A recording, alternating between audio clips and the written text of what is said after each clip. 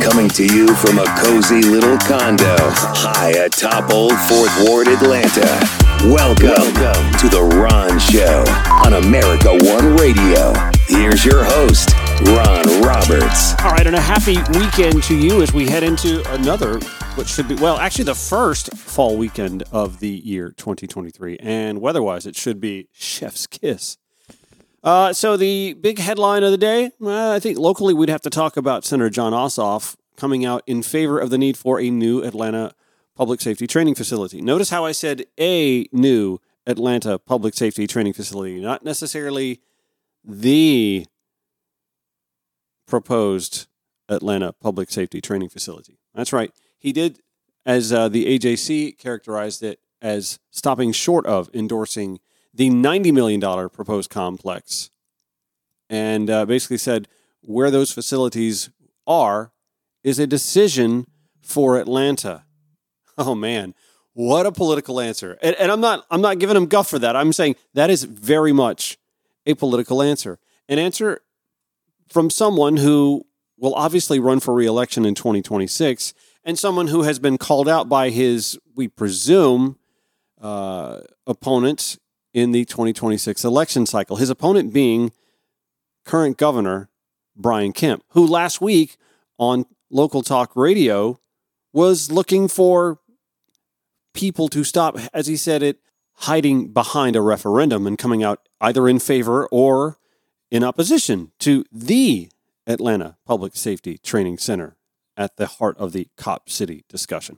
Here he is with Mark Arum last week on WSB FM and AM, this being Governor Brian Kemp. I want to get you on, Governor. You tweeted out earlier this morning your thoughts on the Atlanta Public Safety Training Center. Obviously, it's been in the news for months and months. Your thoughts on the latest developments in that and the whole process that's going forward right now. Well, I just wanted to make sure that people knew where I stood. I think there's a lot of politicians that are hiding behind, a referendum versus saying whether they support our firefighters and our law enforcement and other first responders having good training facilities. I mean, to me, that's a no-brainer. It cuts across political lines. This shouldn't be a Republican issue or a Democratic issue, and quite honestly, I don't think it is. I think the broad public supports training law enforcement so that they're learning new techniques to keep themselves safe, to keep people, our citizens safe and doing things the right way. I know that's what the mayor and the chief won't, and I'm certainly supportive of that. And I just think it's time for people to let their voice be heard and answer the question, do you support the training center or not? And he's not talking about you and me, the Atlanta citizen voter. No, he's talking about politicians, because he wants this to become the partisan issue that he says and he swears that it's not. He wants to be able to say that it's going to be a pox on your house so that then folks can run against you and say, oh, you're not for security and safety in your community. Well, that answer is not going to please Governor Brian Kemp, but Senator Jon Ossoff did release a statement which reads, Senator Ossoff fully supports new world-class training facilities for Atlanta law enforcement and first responders. Where those facilities are located is a decision for Atlanta. So that whole quixotic hiding behind a referendum speak from the governor is just eviscerated right then and there. Senator Ossoff both came out in favor of world-class, newer public safety training facilities for the city of Atlanta, but also said maybe the citizens of Atlanta should have a say in where that public safety training facility is built. See, Governor Kemp wants to make this a binary issue. You're either for a public safety training facility or you're not. And sorry, Governor, but that's not what this is. This isn't about whether or not we are for properly trained police, fire, first responders, dispatchers. No, I think everyone would be for the best training possible. The question isn't an A-B scenario. You're either for it or you're against it. No, that's not the case at all, sir. It's about where such a training facility would be and how much taxpayer dollars would be spent on it and where it would be located. See, there are variables, right? It's not you're either pro-public safety training facility or anti-public safety training facility. There are nuances. I don't think I've ever really said I'm pro-Cop City or anti-Cop City. Here's what I am. I'm actually for our law enforcement officers having a state-of-the-art, world-class training facility. I don't happen to think it needs to be on the particular plot of land that the Atlanta Police Foundation and the city of Atlanta, one owns it, the other leases it. Even I'm confused by that. And then leasing it back, it's so murky. It's like there's somebody's on the take, right? That's what it feels like. I could be wrong, but it just feels. Why has it got to be so cumbersome? Mm-hmm. So I'm for a world-class training facility for the city of Atlanta's police department, fire department, EMS, first responders, et cetera, and so on. I am for that. I'm just not for it where they want to put it. And I think the reasons are numerous. One, it's outside city limits. That's kind of weird. Two, it's in an environmentally impacted area already, and in a part of DeKalb County that is heavily person of color. I don't think this is an economic boost for that area. I also happen to think that trying to sugarcoat it with we're going to put a park around it is sort of weird. Like, I don't want to go walking, jogging, or taking a bike or my kids or the dog to a park next to a police shooting range or a fire department burn tower. That's not exactly a park that I think I'm going to want to go to very often. I've also pointed out how Fulton County wants to build a public safety training facility of their own. And by the way, such a facility for Fulton County, they estimate would cost $15 million, not 90, upwards of 100. Some estimates show the Atlanta public safety training facility needing to cost, but $15 million. Is it because there isn't the Atlanta Police Foundation, some non-governmental agency involved in that? That's what makes me scratch my head and go, why is Atlanta's going to cost so much more? Why is it outside city limits? Why is it in an environmentally impacted area surrounded by a lot of citizens of color who aren't, by the way, Atlanta residents?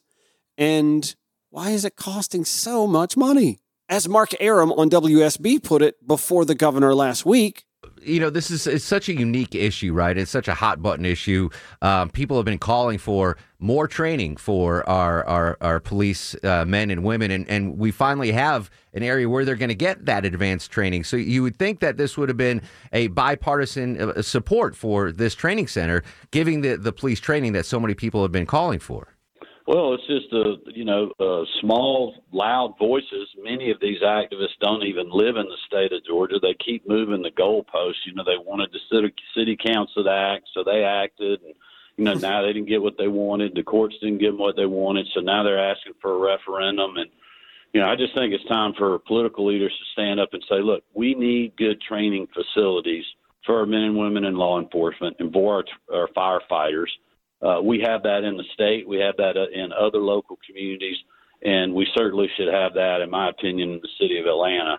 And I think it's really disappointing that people just won't simply say whether they're for this or not and quit hiding behind a referendum. Again, the governor's not going to like Senator Ossoff's answer, which, again, I maintain is a very political answer, because Senator Ossoff managed to dodge the assertion that he's going to be soft on crime by not being for public safety training and world-class facilities, while also not wandering into the realm of angering activists who are fighting such a facility specifically where it is. Now, don't get me wrong. I know there are some activists who don't want any sort of public safety training facility at all. And there's not going to be a happy medium for that kind of activist.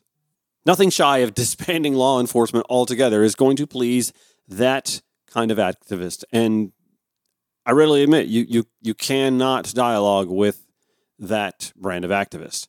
But I would say majority of those who are opposed to the proposed Atlanta public safety training facility can be reasoned with when you say, you know what, we don't need to spend $90 million in Atlanta taxpayer dollars on a facility that's not even within city limits that impacts people of color, environmental racism, as Dr. Jackie Eccles pointed out yesterday on the show from the South River Watershed Alliance, that doesn't have an environmental negative impact as well. And what if, I don't know, just an idea here, we partnered with Fulton County and said, if you want to build a $15 million training facility, what if we decided to work together and pool our resources and build a $30 million training facility within Fulton and Atlanta? And do you not think the majority of those who are opposed to the current facility would be assuaged? Especially if you manage to avoid a negative environmental impact, you manage to avoid clear-cutting forest, you manage to avoid putting it in an area of the city and county where the nearby residents are mostly majority-minority and would be negatively impacted. I think this can be done. And if I'm doling out free advice, you know me, I'm about doling out free advice, I'm looking to Senator Ossoff and I'm saying, sir, I thought your answer was sort of a brilliant stroke politically, but you could say more. You could say, why don't we work together regionally, Atlanta and Fulton County at the very least? I mean, Henry County wants to build theirs too. There's some other communities. I think it's Dunwoody wants to build something as well. Why don't we work regionally? There's also, by the way, the state facility that's like less than an hour's drive from Metro Atlanta.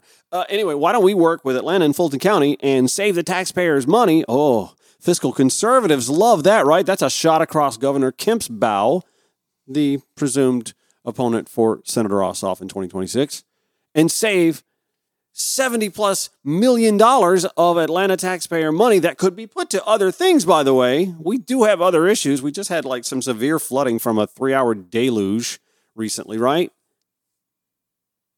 And put this in an area of the city that is maybe already zoned for manufacturing or industrial or something along those lines, and work with Fulton County, and everybody's happy. Everybody would be happy, right?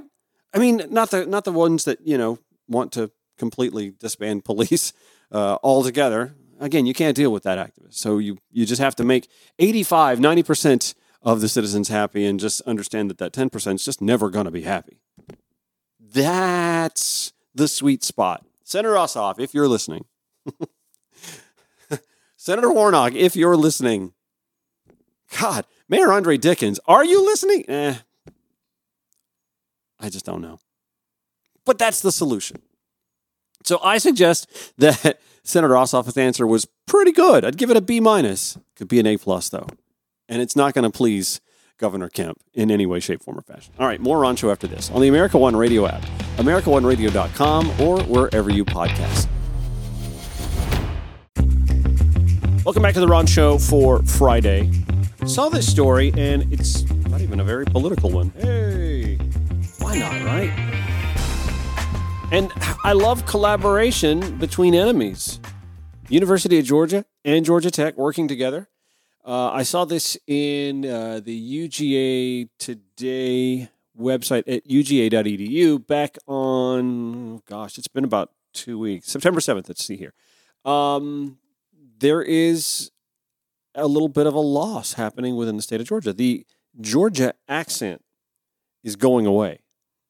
The most notable change the article cites between the baby boomer generation and Gen X. That would be me. My parents' generation, I guess, were boomers. Katie Cowart filed this story and spoke with Margaret Renwick, associate professor at UGA's Franklin College of Arts and Sciences department, who says, we found that here in Georgia, white English speakers' accents have been shifting away from the traditional Southern pronunciation for the last few generations. Today's college students don't sound like their parents, who didn't sound like their own parents. Article goes on to say that the researchers observed the most notable change between the baby boomer generation, born between 1943 and 64, and Gen X, born from 65 to 82, when the accent fell off a cliff. Professor Renwick said, we had been listening to hundreds of hours of speech recorded in Georgia, and we noticed that older speakers often had a thick Southern drawl, while current college students didn't. We started asking which generation of Georgians sound the most Southern of all. We surmised that it was baby boomers born around the mid-20th century. We were surprised to see how rapidly the Southern accent drops away, starting with Gen X. And by the way, as I'm reading this, I'm trying to enunciate clearly. It's like subliminal, right? And here's the thing. I tell people all the time, I was born in the South. I am a native Georgian, born in Augusta, Georgia, raised in Columbia County, graduate of Harlem High School, 1992. But I don't know that I ever really had much of a Southern accent. Now, my sister, holy smokes, she's the only one I know that had 3 syllables for the number 4. It was fower. Fower. Yeah, it was at least fower. For me, it was always 4, I think. I don't have a recording of me as a child to go back and listen to this, but because I think, and here's what I'm guessing. I think because we grew up in a military town, and my first 2 teachers in elementary school were African-American ladies who very much were the enunciation types. They very much enunciated their words. Mind your P's and Q's. Now, I will say Miss Tolan, my first grade teacher, never could get my name right. It was not Ronnie, it was Runny. So it wasn't perfect. But even my 3rd grade teacher, Miss Montgomery, who was a lovely blonde lady, I miss her. She was a nice lady. One of my favorites. She was from Tennessee, but I remember she was a big Tennessee Vols fan, but I don't think she had much of a Southern accent either. Although I may be wrong. She may have had it. In any event, I grew up in a military town just outside of Fort Gordon. And I think because the students that I grew up alongside also weren't necessarily all from the South, I didn't develop an accent in any way, shape, form, or fashion. Back to the article. The UGA Georgia Tech team is the first to identify the accent shift in Georgia. And congrats, by the way, to Georgia and Tech working together on something. The demographics of the South have changed a lot with people moving into the area, especially post-World War II, according to co-author John Forrest, UGA assistant professor in the Department of Linguistics. Forrest noted that what the researchers see in Georgia is part of a shift noted by others across the entire South, and furthermore, other areas of the U.S. now have similar vowel patterns. Forrest says we are seeing similar shifts across many regions, and we might find people in California, Atlanta, Boston, and Detroit that have similar speech characteristics.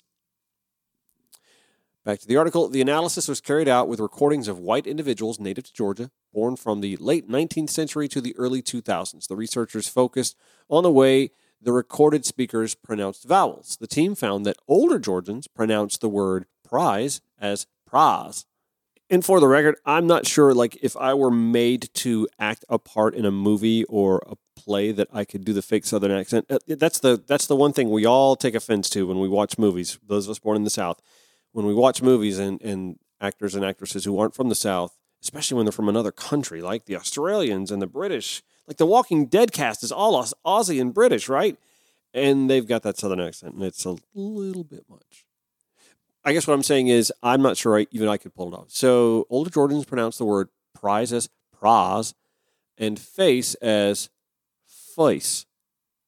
But the youngest speakers use prize and face. Okay, I don't know if you hear the difference. Former UGA graduate student and co-author Joseph A. Stanley, now an assistant professor at Brigham Young University, implemented the statistical modeling. Wow, this is fascinating. Using transcribed audio, we can use a computer to estimate where you put your tongue in your mouth when you pronounce each vowel, which gives us a quantitative metric of accent, said Lilia Glass, assistant professor in the School of Modern Languages at Georgia Tech. Marcus Ma, a Georgia Tech undergraduate student working with Glass, devised a tool to streamline the transcription process. By the way, I will share this article in today's show notes at ronshowatl.com.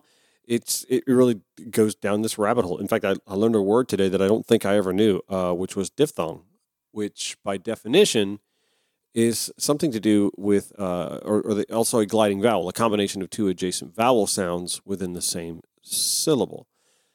Now, technically, it says here a diphthong is a vowel with 2 different targets. That is, the tongue moves during the pronunciation of the vowel. I'm completely blown away by the meaning of that, but nonetheless, this is all pretty fascinating stuff.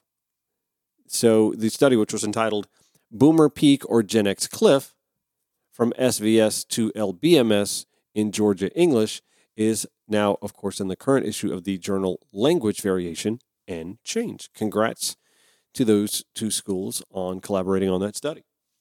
It just makes me think of two phrases. Boy, you don't sound like you from around these parts.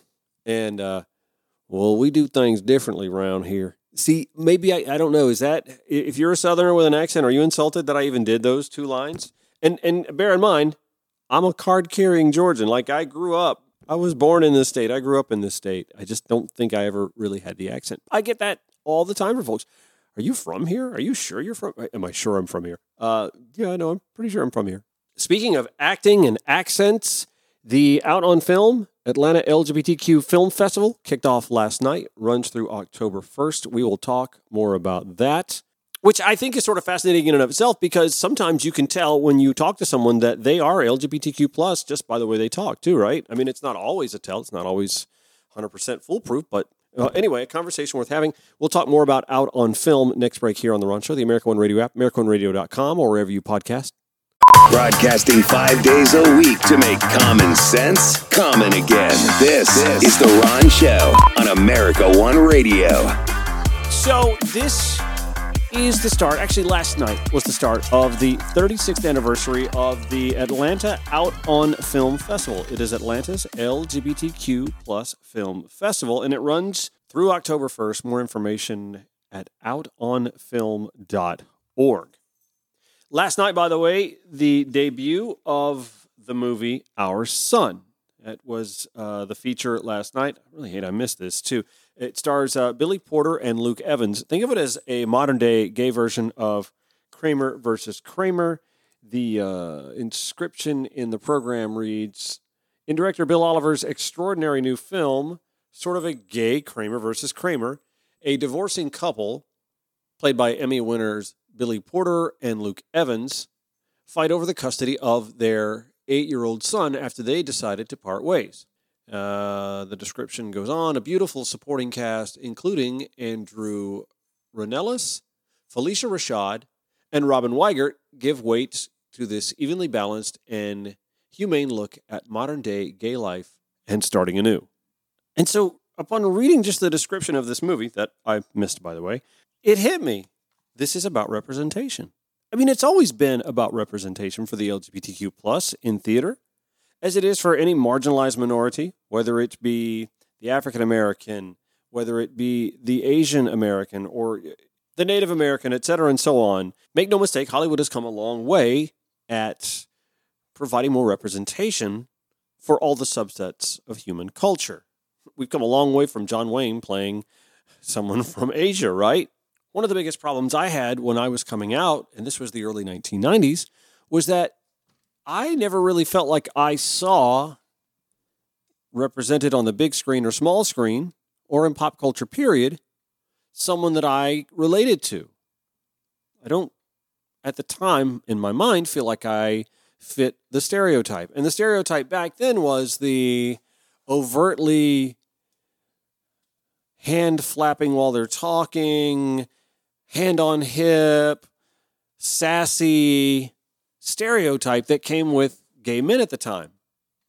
I think the most prominent gay person or gay people in pop culture at the time might have been Elton John and George Michael, I guess. And then you had the bit role actors and folks on the game shows. Again, just the over-the-top, not quite what I felt like suited me. And even with this film, this movie that I'm just describing to you right now, that, again, I missed. I hate I missed it. We're talking about a divorced same-sex couple and dealing with the repercussions of their splitting while having an 8-year-old son. Now, I don't have a child. I do have 2 cats. And would you believe that my ex-husband and I have a joint custody agreement with our 2 cats? I mean, I could sit here and go on and on about how, who chose the divorce and who should move on and who should leave the pets behind and stop doing it. Like, trust me, anybody that knows me knows that I've had this internalization for a couple of years now. But suffice to say, representation. My life, or something similar to my life, represented in Out on Film. And that is the importance of the Atlanta Out on Film Festival. And there are dozens of movies that are going to be shown between now and October 1st at various theaters and screen houses throughout Metro Atlanta. And by the way, can I just tell you, I knew Billy Porter was gay. Duh. In fact, I think he's going through a divorce himself, actually, unless I got the headlines wrong and that just had something to do with the movie.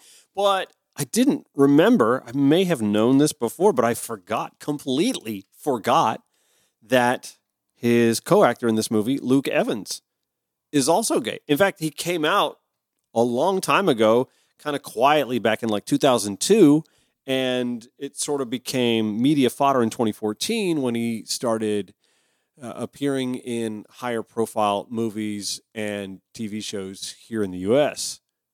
He was in the Dracula Untold movie then, and The Hobbit, and one of the Fast and the Furious movies. What was the first thing I think I saw him in? Maybe The Girl in the Train? I don't know. Well, no, he was in a few of these Fast and Furious. Well, you know what? I've never seen those. Maybe one of the few people that's never seen those movies. Yeah, he was in those. What's the thing that I think I've seen him? Oh, Echo 3. That series that Netflix, is it? Or no, I think it was on Apple TV Plus. Great series. And he doesn't play a gay character in that. And I think even that is a piece of representation, because we've known plenty of actors and actresses who played gay roles and had a hard time being represented in casting, playing as gay actors and actresses, gay characters.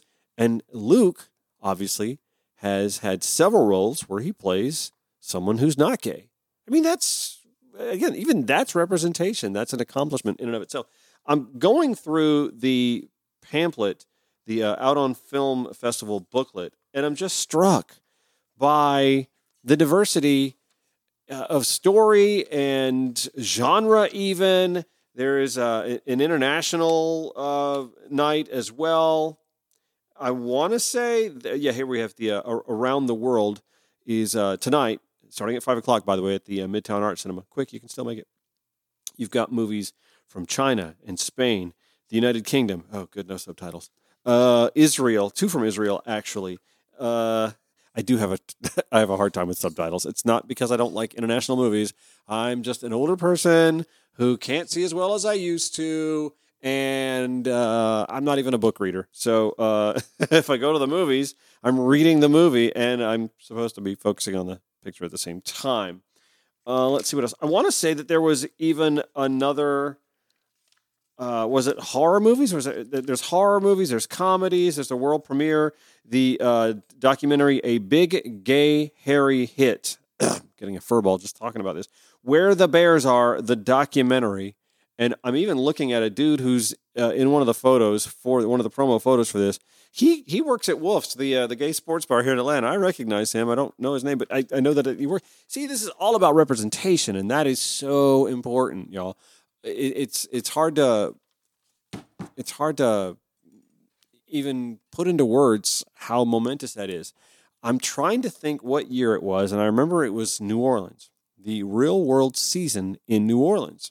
I want to say it was 92, maybe 93. I remember I was in college, and I was struck by the fact that for the first time that I think I can remember, I was 19, y'all, 18, 19 years old. I remember seeing someone who, by the way, wasn't an actor. He was a reality TV star, I guess, on The Real World in New Orleans, who was a white guy from the South, actually Georgia. We could be related. We have the same last name. From Northwest Georgia, now that I think about it. And my dad had an Uncle Buford that lived up. So Danny and I could be friends. That's what I'm saying. Or cousins. Danny Roberts from Real World New Orleans was the first person that I saw in pop culture in any way, shape, form, or fashion that I felt like I could somehow relate to. Because he wasn't the kind of person you could, how do they say it, clock. That's a term. You know how somebody clocks you as being gay. Oh, I clocked you. You couldn't tell because Danny didn't have, again, and I hate to slip into generalizations and stereotypes, but he didn't have the stereotypical gay speech pattern that you can sometimes hear from someone. I think about my my mom's hairstylist, and he cut my hair a few times too, Randy. Like, I love Randy, love Tim, great people, and I'm glad to hear Tim, by the way, was scared about another cancer diagnosis this week, and it turned out to be not that, so I'm grateful for that. Randy and Tim are friends of the family, and I'm grateful to hear that they're doing well. Anyway, when Randy and Tim talked, I mean, it was hard not to know. And bless them, I love them. I mean, that's, no tea, no shade. You hear somebody say no tea, no shade, they part of us. Anyway, Danny from Real World New Orleans wasn't someone you could easily clock. He didn't fit the speech pattern. He didn't walk a certain way, or wasn't overly handsy with his talk. We can do that.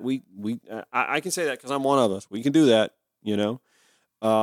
He wasn't the sassy, hand on hip, finger wag. He was just a dude who, oh, by the way, happened to have a boyfriend who was in the military. And here I was at this point in my life. I don't think I had any boyfriends in the military, but I did date people in the military because they were guys. I was a guy, and so that's, think about that. My entire childhood, I don't believe I ever saw anyone in pop culture, big screen, small screen, sport, or otherwise, who I felt like was sort of representative of who I was. And you have to understand the psychological impact that has on someone. Not just to not see the representation, but to eventually see or feel the representation. It's why having a new version of The Little Mermaid, who was a mermaid of color, and listen, the silliness of anyone arguing about what color a mermaid should be, it's just asinine, right? Like, who cares? Who cares? But you have to know the impact of little girls of color, seeing a mermaid that they related to. It's why the Barbie movie, right? It's why Barbie was introducing dolls of various color, after a certain number of times. Not only is it good for the business, you bring yourself to another market, but it's really good societally. It's good for that girl of color. And I occasionally talk with Danny Roberts on social media and have tried to impart to him how important, and I think he gets it. In fact, I think he is overwhelmed by how much he gets it from society on the whole, from at least a gay white male perspective, how much he gets it. Because he's actually a pretty private individual now. He's, popped up a few times, reunion shows and this, that, and the other. And he does speak from time to time on social media, and he's done occasional like TED Talk kind of stuff. But I think he actually was overwhelmed for a while by the realization that he represented an entire chunk of the American population that had never felt represented before. And by the way, not to leave anyone out, but I want to mention that the Out on Film Festival isn't just a sausage party. It's not a boys club thing. There are same-sex female movies as well. There is a documentary called In Her Words, 20th Century Lesbian Fiction. There's even screenplay readings. There is a Latin Extraordinary Night a week from tomorrow at the Out Front Theater. There is, as well, Saturday at the Out Front Theater, Trans World Atlanta. There's even a local night. There's going to be some local filmmakers who will be spotlighted. There are comedy shorts and drama shorts.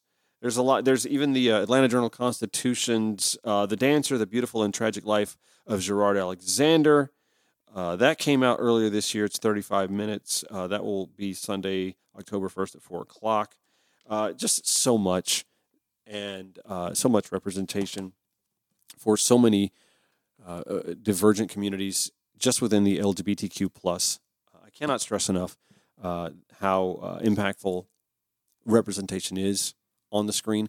And also, to be honest, with so few good movies coming out because of the actors and writers strike, I mean, I was listening to an interview today on NPR that spoke to that. It's going to be a tough couple of years. A lot of film releases are being pushed back. So this is an opportunity for some of these indie movies and projects to get our attention and grab our dollar. And who knows when the next high-profile star. Keep thinking of Ben Affleck and Matt Damon, who were a couple of schlubs who wrote a movie, and somehow it got Hollywood's attention. And next thing you know, Robin Williams is acting in it, and we have generational icons now in the film industry in those two, and they came up through the independent process.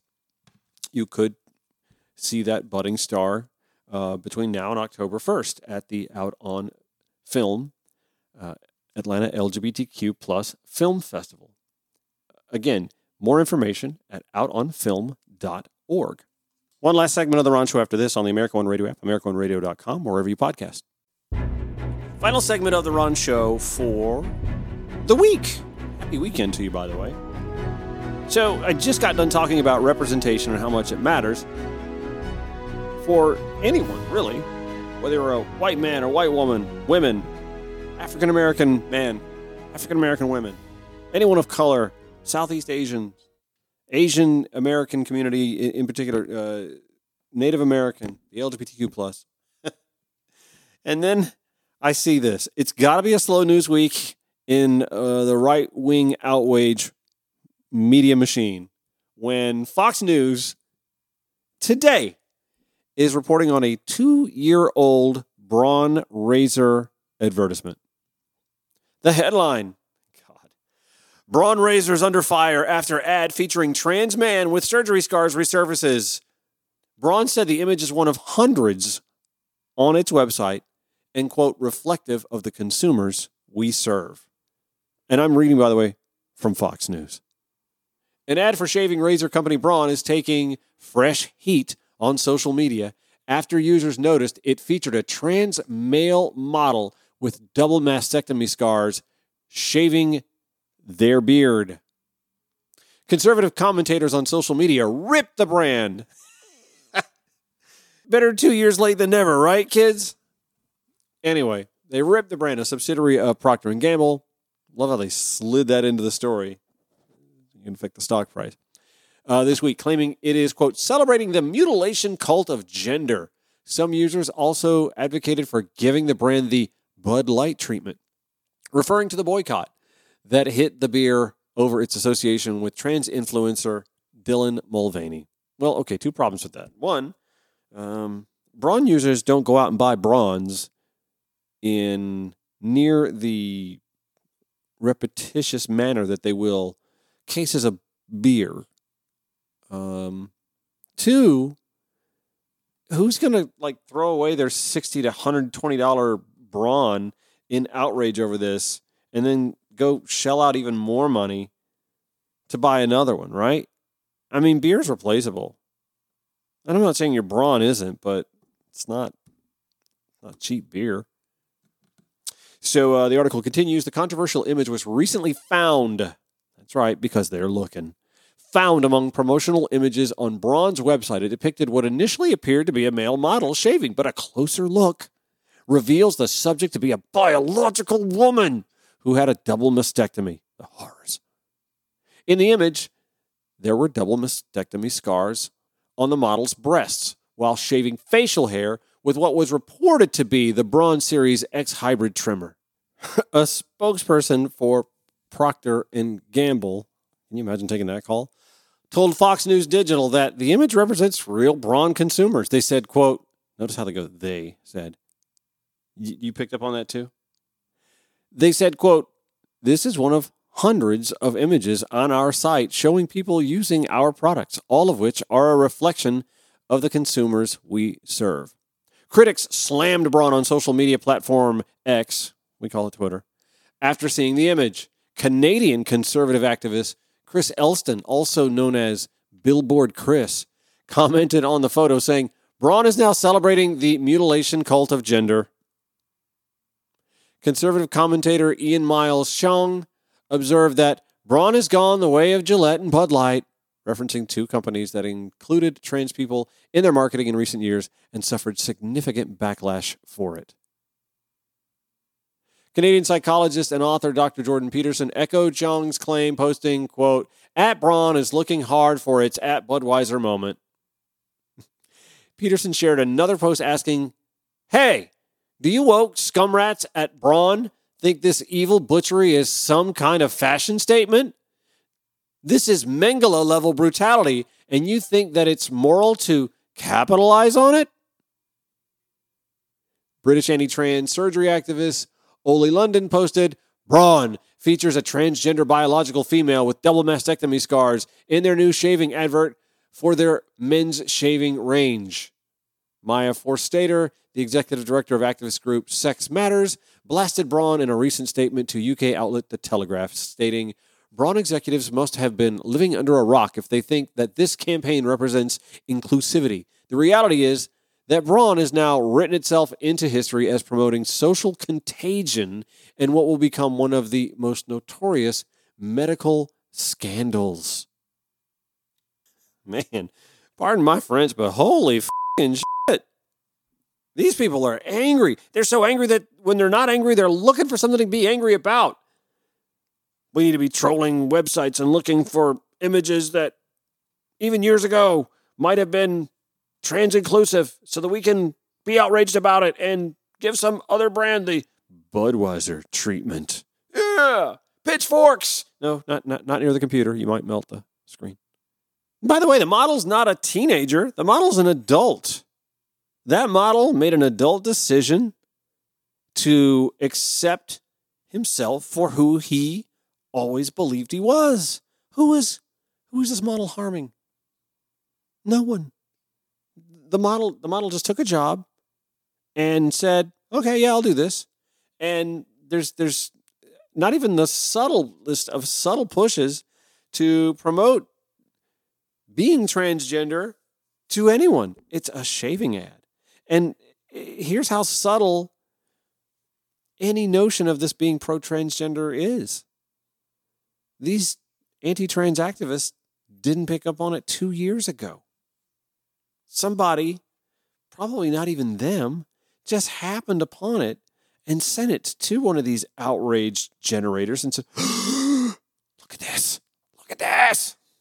You got to get outraged about this." And that person said, "How did we miss this? Oh my God. Quick, log into X." This is why I never want to hear any complaints from the right about the division in this country and society on the whole. I just don't want to hear them complain about it. They blame wokeness for making them angry.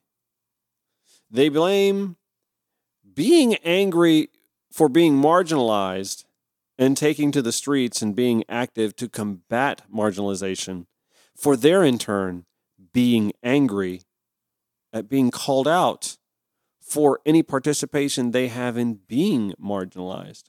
I mean, and again, when you got to go trolling through company websites to look for advertising of any form where someone who is trans may have been slipped into a commercial or a campaign to get outraged, you really need to consider getting a hobby and a life. Spend time with your family. Log off.